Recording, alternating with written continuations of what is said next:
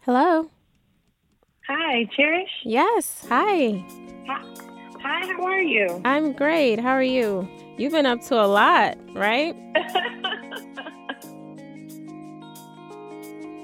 Hey, welcome to Your Creative Best podcast. I am your host, Cherish Brown, and I hope this episode finds you well. In light of everything going on, I am even more grateful for the very simple things. And if you've chosen to tune in today, I want to say thank you. So, first things first, as you all know, we are still dealing with the pandemic that is COVID-19. And just in the last month, we've seen our country flip upside down. Our schools have closed, children are home, parents are home. Many small businesses have unfortunately closed their doors indefinitely as a result of statewide lockdowns and new public health guidelines. Everyone is trying to cope with this new normal of social distancing and quarantine lifestyle. There are endless important topics to discuss, but one that I felt somewhat compelled to highlight is the family dynamic in the midst of this crisis, particularly families that were already in a strained or even abusive dynamic prior to the stay-at-home orders. Specifically in Illinois, our domestic violence hotline, which typically fills about 65 calls per day, are up to 90 calls in a 24-hour period since our governor issued the shelter-in-place order. I am passionate about victims of abuse, and I wanted to have a conversation that could support people who are living in close proximity to toxic behavior. And thankfully, I was able to get in contact with Lauren Michelle Jackson, who is a Chicago-based licensed professional counselor. And we sat down and unpacked the different types of abuse victims may be facing, how they can safety plan for now and later, and how we as a community can support them. We also talked about relationship management in general, how to maintain a healthy relationship with yourself and others through crisis, and how to healthily alleviate stress. So there's something for everyone in this episode. I usually talk to people about their life journey, their business, or something they've built. But now I want to shift for the next few episodes and talk with some experts about how people can show up for themselves and for their loved ones in times of hardship. So huge thank yous to Lauren Michelle for giving me a piece of her time. Here's our conversation. Who is Lauren Michelle Jackson? Well, I am a licensed clinical professional counselor. I am a certified domestic violence professional for the state of Illinois, and I'm also a certified life coach. So I have all those beautiful fancy titles to say I love helping people in every stretch of the imagination. I have my own private practice. It's called Cultivate Your Essence. We're located in the South Loop, but because of everything that's going on, we're seeing clients virtually right now. And we also started a support group for everybody. Well, we're all in quarantine, but we started a Facebook support group for just to help us all get through this time period together. It's myself, along with a few coaches and other therapists as well, giving out tips, connection, coping mechanisms during this time, and just really trying to educate as much as possible, but creating the connection, because that's what we're all missing, that face-to-face. So whatever ways that we can provide that, that's what we're trying to do. Okay. Is the Facebook group open to the public? Open to anyone? It is. What's the name of it? So it's we're in this together. Okay. Just the way it sounds, we're in this together. And if you actually look under the Cultivate Your Essence umbrella for the Facebook, it's under the groups within Cultivate Your Essence Facebook page as well. I had my first experience with a virtual counselor like maybe a year and a half ago, and I had never done that before. And so first I was a little leery. I'm like, I don't know if I'm going to have the same connection, because I'm a little dramatic, and I'm like, I need her to see me and feel me.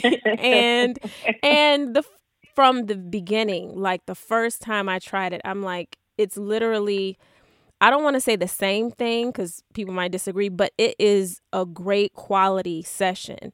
How did you decide this is what I want to do with my life? Did you always want to help people in this way? You know what the funny thing was? I originally went to school for journalism. Really? And yes. And I still love it. I still, write and do speaking engagements and things of that nature. Yeah. But journalism was my first love. And, I came out in 2008 when that Great Recession took place. So finding a job was not happening for me or any of a lot of my friends. So from that standpoint, I remember I just needed something to be excited about to get up in the morning. Yeah. And God really placed it on my heart to go back to school for counseling. And honestly, counseling had always been in the back of my mind as well. But, I went to school for journalism. I was ready to be in front of somebody's camera. Yeah. But in so many ways, it was the most expensive therapy that I needed because of everything that you learn. But it also, it fueled me to really have a heart for helping people in a different lane, because I feel like with journalism, you're able to educate people, right, and help by giving them information. But with a counseling, you actually get to hold their hand through the process. We have the shelter in place still in order, and not everyone is in a healthy dynamic. People are working from home. You have children who are home, college students who are back. That could be potential chaos for the most organized, the most functional family. So just in general, what would you say some of the most important factors are when creating a healthy home environment in a crisis? Yeah, I think one of the biggest things is, again, depending on the family dynamic, having the discussion about it. So, one thing I think was the luxury that we had when we were having the freedom to come and go as we please. We could avoid a lot of the topics that we typically would want to just kind of shun away from, right? But now we're in a position where we can't really go anywhere. I mean, we can have our little walks, but they don't even suggest that we do that too often, right? Yeah. So with that being the case, one, I would say the family dynamic needs to have a conversation, just checking in with the temperature of what's going on in the household. How is everybody feeling? Yeah. What are some of the concerns that are going on? What are some of the fears that are going on? What are some of the things that we can make the best out of this situation? Again, coming from a ideally healthy situation, right? I think those are some of the biggest things that we can do. And then from that standpoint, from the feedback, from the discussion, now what are some things that we need to put in place? Because now everybody's just incubated with one another, right? And I think that causes a lot of stress in normally how we go about our everyday lives. So now it's kind of like, how do we create a new normal? Right. And I think that's what's been the hard part for a lot of us to be able to adjust to. This is a new normal that none of us have experienced before. So now a part of it is still finding ways to have a daily routine, but not being so rigid in the process. But also, too, taking in sometimes what are some new things that we can do to help build this family dynamic, right? Yeah. To restructure it, to really look at it from a standpoint of how can we make the most out of this? And it might be from a day-to-day positioning, and being open to the fact that this may be a little bit more difficult than what we anticipated. Yeah. And we might be in here longer than what we anticipated. So we really got to find better ways to be able to communicate with one another in that regard and respect each other's space. That's big. I think that's a big one. Because even in normal situations, sometimes family boundaries don't always get respected. From child to parent, parent to child, spouse to spouse, because that familiarity, and we just say whatever we want, do whatever we want. And these are human beings, individuals, and we have to respect that. I was on a work call last week, and, the team said, okay, everybody just offer up a tip because we're all losing our minds. Our families are all going nuts. Somebody just offer up a tip. And one of the things I said was, how on the Google Maps or something, if you put in an address, it'll give you like a little ping, the little red arrow, little marker that says you are here. I said, everyone just has to acknowledge you are here. We can't compare this. We can't compare this to 2 weeks ago. We don't know what's going to happen 2 weeks from now. We just have to accept this is not normal. It may not feel okay, and we have to be honest about it. Because you got to think about it. We also have to give ourselves the space just to grieve everything that's been going on. Yeah. So, everything that we planned for this year, I know I definitely came in thinking 2020 was going to be like an amazing year. So it's grieving the loss of what we thought 2020 was going to be. For a lot of, my heart goes out to these kids that were supposed to graduate and have prom. That is a real thing. Or the people. That's a real thing, and they have to be able to grieve that. Or, people are losing their jobs, or brides and grooms pushing back their wedding dates. This is a grieving process, right? So we have to allow ourselves to properly just grieve. Feel whatever it is that you're feeling. Let it out. Have those safe confidants that you need, because we are literally figuring this thing out as we go. Yeah. So emotionally, some days you're going to be great. Some days it's going to be rough, and you got to be able to acknowledge that from whatever state you're at, from day to day, sometimes moment to moment. Yeah. What are some tips for balancing or alleviating stress? Because before quarantine life, we could say, this is too much. I'm going to go out for a few hours. I'm going to go to the store. I'm going to go maybe to the bar. I'm going to go, hang out with my friends or whatever. We can't do that now. So for homes that have like 4, 5, and 6 people all having a bad day, how do we pick that apart and deal with what we're feeling in a healthy way? Well, I definitely think with this time, it limits our ability to leave for sure. Yeah. But there's still a lot of things that you can do at home. So I always tell what I've been working specifically with my clients is really establish who's a part of your support system, right? So me and my best friend, we have this code to where whenever we dial we text each other 911. That means we're having a very bad day, and I need some type of support. But again, that's what people that I trust, that I know who is within my circle. And even within that circle, everybody plays a different role. It might be one friend that I just need to laugh with. It may be another friend that I need advice from. One friend that I may need to vent from. Another friend that I may need to pray for. Yeah. So you or pray, or they can pray for me. So I would say really reevaluate your support system right now, and make sure that you guys are so tight and in tune with one another during this time period. So that's one big thing. That's good. Another one is also too, during this time period, there's nothing but time to reflect, right? And when we're talking about reflecting on, what was life going on for you before we got to quarantine? What do you want life to look like after quarantine? And what are some of the things that you could do now to help prepare yourself for when that transition does take place, right? Because you're acknowledging your emotions in the moment, but you're also staying hopeful for down the line. So taking some time to really reflect. Also, I can't stress this one enough, and I'm really trying to force myself to get this in my mindset too. Self-care. Self-care looks different for everybody. And I think a lot of times we'll associate self-care with, let me go get my hair done. Let me go get my nails done. Let me go to the barbershop. Let me, go out to dinner or something like that. No, we're going to take it really back down to the bare minimum of what we look at self-care. Self-care can be reading a book.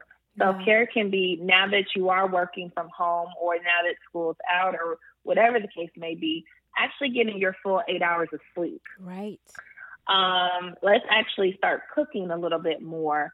So, getting into that practice, sitting in silence, doing meditations, doing progressive muscle techniques, things of that nature, talking to friends, a lot of the virtual parties. I know I had one earlier this morning too, but doing things like that.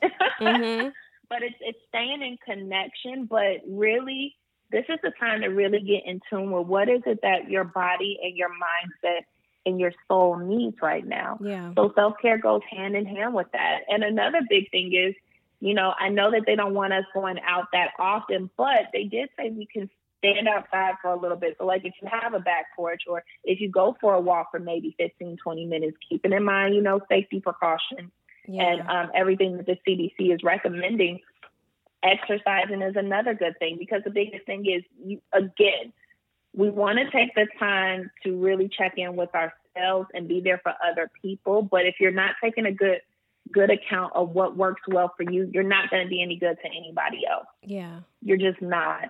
So, I think those are some of the big tips that I would say more than anything right now. Mm-hmm. But I cannot stress alone how much self-care can play a big role into that. And I think one of the biggest things too, with this massive reset that we all have going on, what do we want our lives to look like after this is over? Mm-hmm. Because a lot of times by us working so much and being so detached, this is a time where we can get the rest that we need, but also keep those same new normals into the next new normal that we encounter after this is all said and done. I also want to touch on dynamics that aren't so healthy, and they weren't healthy even prior to, sheltering in place and this isolation as a new norm. I want to talk about those who maybe they've been the abuser. Maybe they're the one in the family that they've acknowledged toxic behavior within themselves, and they've gone to counseling before. Maybe they yell a lot, or maybe they struggle with some sort of substance, anything, whatever it is. What are ways that they can stay on the healthier side of things when it comes to interacting with their loved ones? Well, I think, and I want to be very mindful to say I never work with abusers. I only work with the victims and survivors. Okay. But so that's where my limitation is. However, one thing I will say is that in working with people, like colleagues who do work with the abusers, I think a lot of times accountability is everything, right?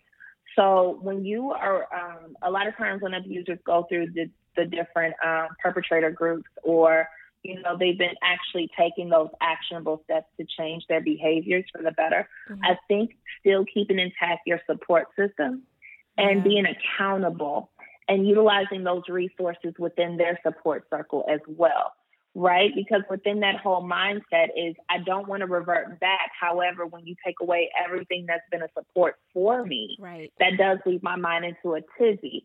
So again, it's going back to what do you know are the coping skills that typically help you, and how do they need to be adjusted accordingly, and who can hold you accountable, and who is somebody that is a good outlet for you to talk these things through, because the resources are so limited right now. Yeah. But I would definitely say accountability and remembering your coping skills and adjusting as much as possible will be the best bet for those that are trying to be mindful of their toxic behavior, right? Because being mindful and aware is the biggest part. So now it's kind of just like, how do we step back and readjust the way that we used to go about things? What are the different types of abuse? There's always the one that's the most obvious. There's the physical abuse, right? So hitting, pushing, being physically violent or threatening towards somebody, right? So that's the one that's more obvious. Emotional abuse as well. So being talked down to, spoken in a very harsh tone, manipulation, being taken advantage of, made to feel less than. Is another one. Financial abuse is huge. So with financial abuse, I like to always equate it to anything that could possibly get in the way of me being financially successful, right? So let's say an abuser puts everything in their name, and then at any point in time, let's say they want to kick the person that they're living with out the home. Oh, wow. If that partner didn't have any, written down type of legal necessity to those things, then the abuser has all the power. Or let's say if it was on the flip side where the victim is making all the money and everything's put in their name. However, the abuser ran through everything, ran through your credit, ran through, your savings, checking, everything else. So then that's another way of keeping somebody in unhealthy situations, right? Wow. One example I always like to say was that, one thing you will see is that victims will typically experience more than one type of abuse in one relationship. I had one client, she was a model, and, you know, the way that she makes money is by, you know, taking pictures. The abuser would typically leave marks where they knew the camera would pick up. So a lot of times that costs her money, that's physical abuse, and now that's emotional abuse, because now she has to go out and face these things and feel the embarrassment that comes with that, right? So, you know, those are three of the top ones. But then you also have spiritual abuse. So where people can use whatever their faith is as a manipulation tactic to get whatever they want done, right? Because at the biggest root of domestic violence is power and control. Whatever power I can hold, I can control you with that. So you'll see a lot of abusers utilize spiritual teaching to be able to manipulate it to fit whatever their argument is. Just say someone really is in a horrible, physically abusive situation right now, shelter in place, nowhere to really go. How can they advocate for themselves? Well, one thing I definitely want to bring to mind is that the two most lethal times for a person in an abusive relationship is one when they're trying to leave and one when somebody is pregnant. Because we just don't know what the lethality point of view of the abuser can be. Okay. Right? When somebody's pregnant, they're going to do whatever they can to protect their baby. When they're trying to leave, it's like, how do I leave but still stay safe?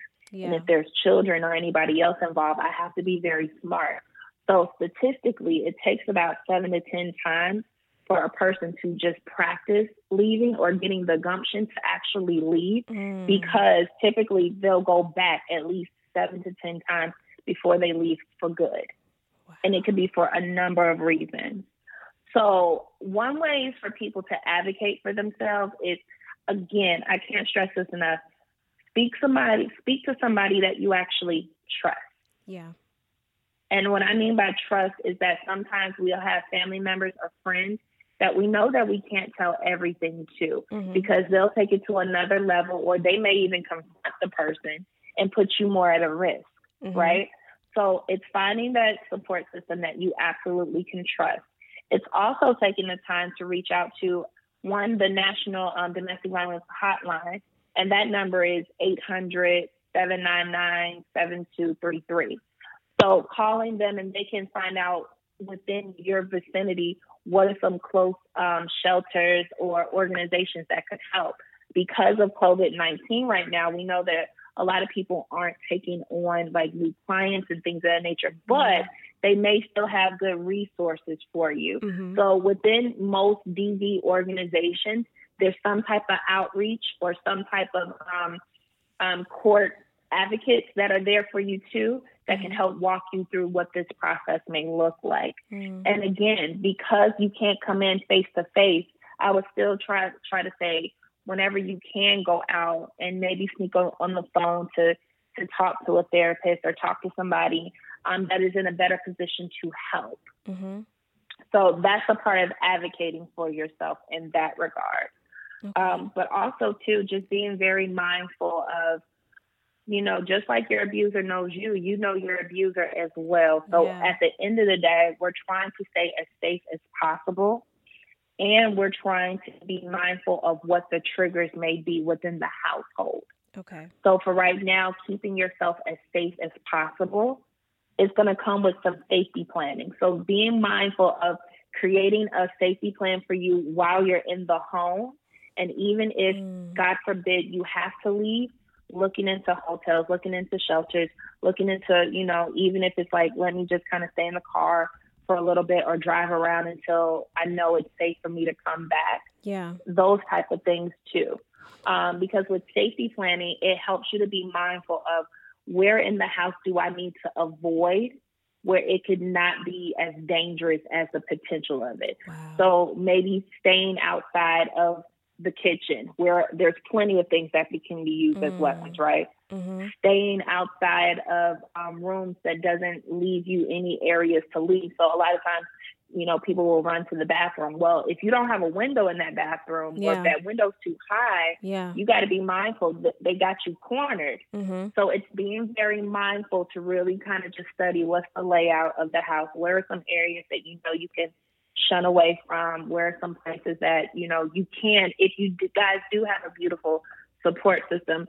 And I know because of COVID-19, we're not trying to be around each other and keeping in mind social distancing. Yeah. But if there is a safe place for you to go to, and both of you guys feel comfortable being in each other's spaces, utilizing that as an option too. And where that they may hide some potential weapons too. Right. So knowing that as well. For someone who's experiencing that now, and they know for sure, okay, this is the 2 weeks that I needed to see. I can't live like this. What are the steps to actually leaving not just a relationship, but a dangerous relationship? How can you start to plan that? Well, I think one of the biggest things that people forget the most is getting the affairs in order, right? Okay. So what I mean by getting your affairs in order is getting copies of birth certificates, getting copies of social security cards, maybe even taking out a credit card if possible and having it only for emergency purposes. Actually writing out, and I say this with all seriousness, even though we don't see payphones and things of that nature anymore. So God forbid your phone goes out, right? Yeah.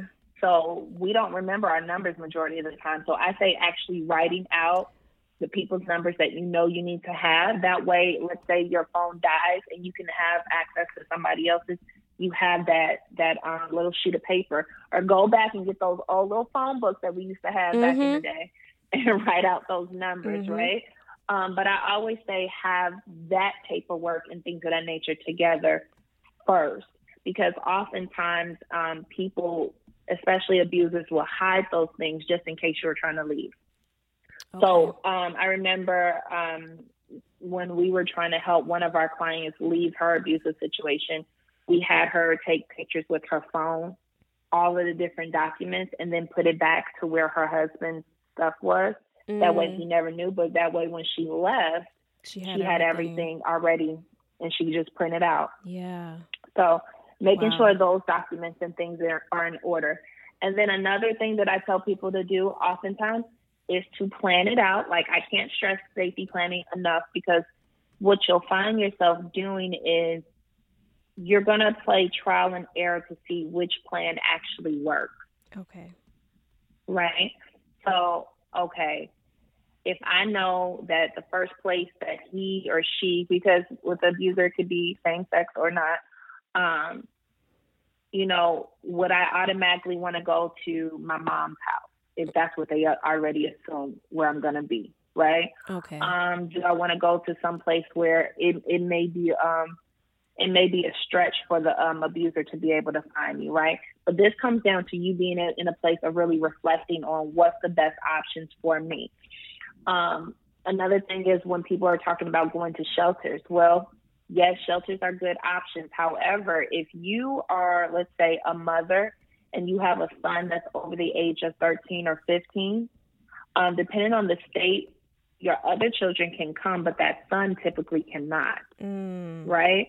So now it's kind of like, not only do you have to take into consideration shelter for you, but also shelter for your children that may be involved with it as well. Got it. So it's looking at the full gamut of what the situation is. And everybody's level of abuse is different, right? So some may be less lethal and others may be more so just on the verbally abusive side.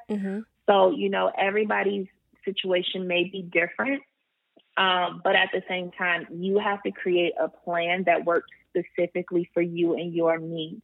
Because maybe you can ride this quarantine out, but then after the quarantine is over, what has been your plans for you to pick up and go then? Yeah. Right?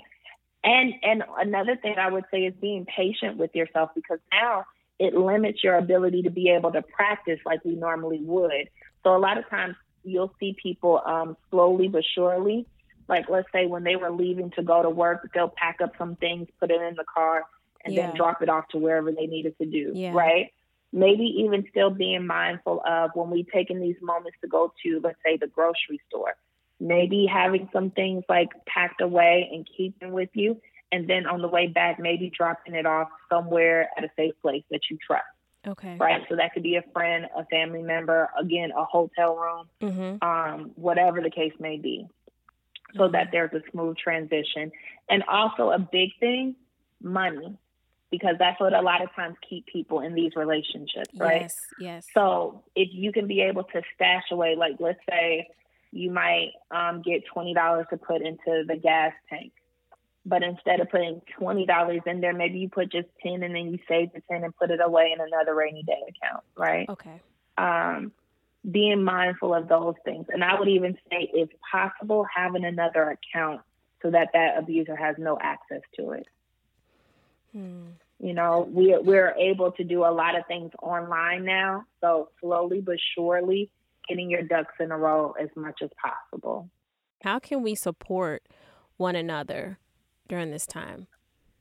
I think the biggest thing that we have to be mindful of, their journey is still their journey. Okay. So we cannot push our opinions or our ideas onto them. Sometimes the biggest thing that we can do is just ask them, how do you need me to support you in this moment? Okay.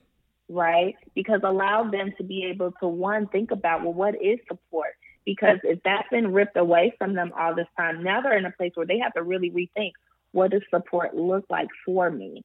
So give them space to be able to figure that part out. But once they define it for you, then showing up in those areas where you know. And then depending on how deep the relationship is, being mindful of the way you're delivering, how you feel, and how you want to support. Okay. Because again, we're not trying to push them away. We want you guys to be a lifeline to them for whatever the reasonings may be. But a lot of times, because we're so consumed with our own judgment, that we have a tendency to push that onto them. And then if you got to think about it, if this person is already dealing with power and control in one relationship, why do I want to deal with that with you as well? I need you to be, you know, very mindful of how sensitive the situation really is, right? And just allowing yourself to follow their lead. Do not take the lead. They don't need you to do that. But you can actually empower them to make better decisions for themselves because you are a listening ear. Yeah.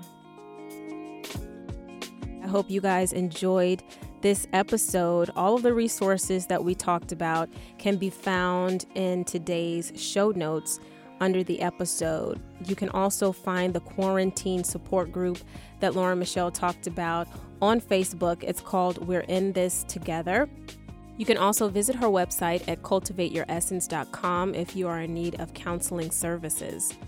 And for anyone who's in need of immediate support, you can always contact the National Domestic Violence Hotline at 1-800-799-7233. And if it's not safe for you to verbally discuss the issue, you can always chat through your phone or your laptop if you go to thehotline.org. They're there for you 24/7, available in over 200 languages. So again, I hope you guys are well. I hope that you are also trying to support in whatever way you can those that are around you, businesses that are maybe struggling to stay open, checking on your loved ones and staying as healthy as you possibly can. I'll be back really soon with another good conversation. Until then, stay well, and thank you for listening.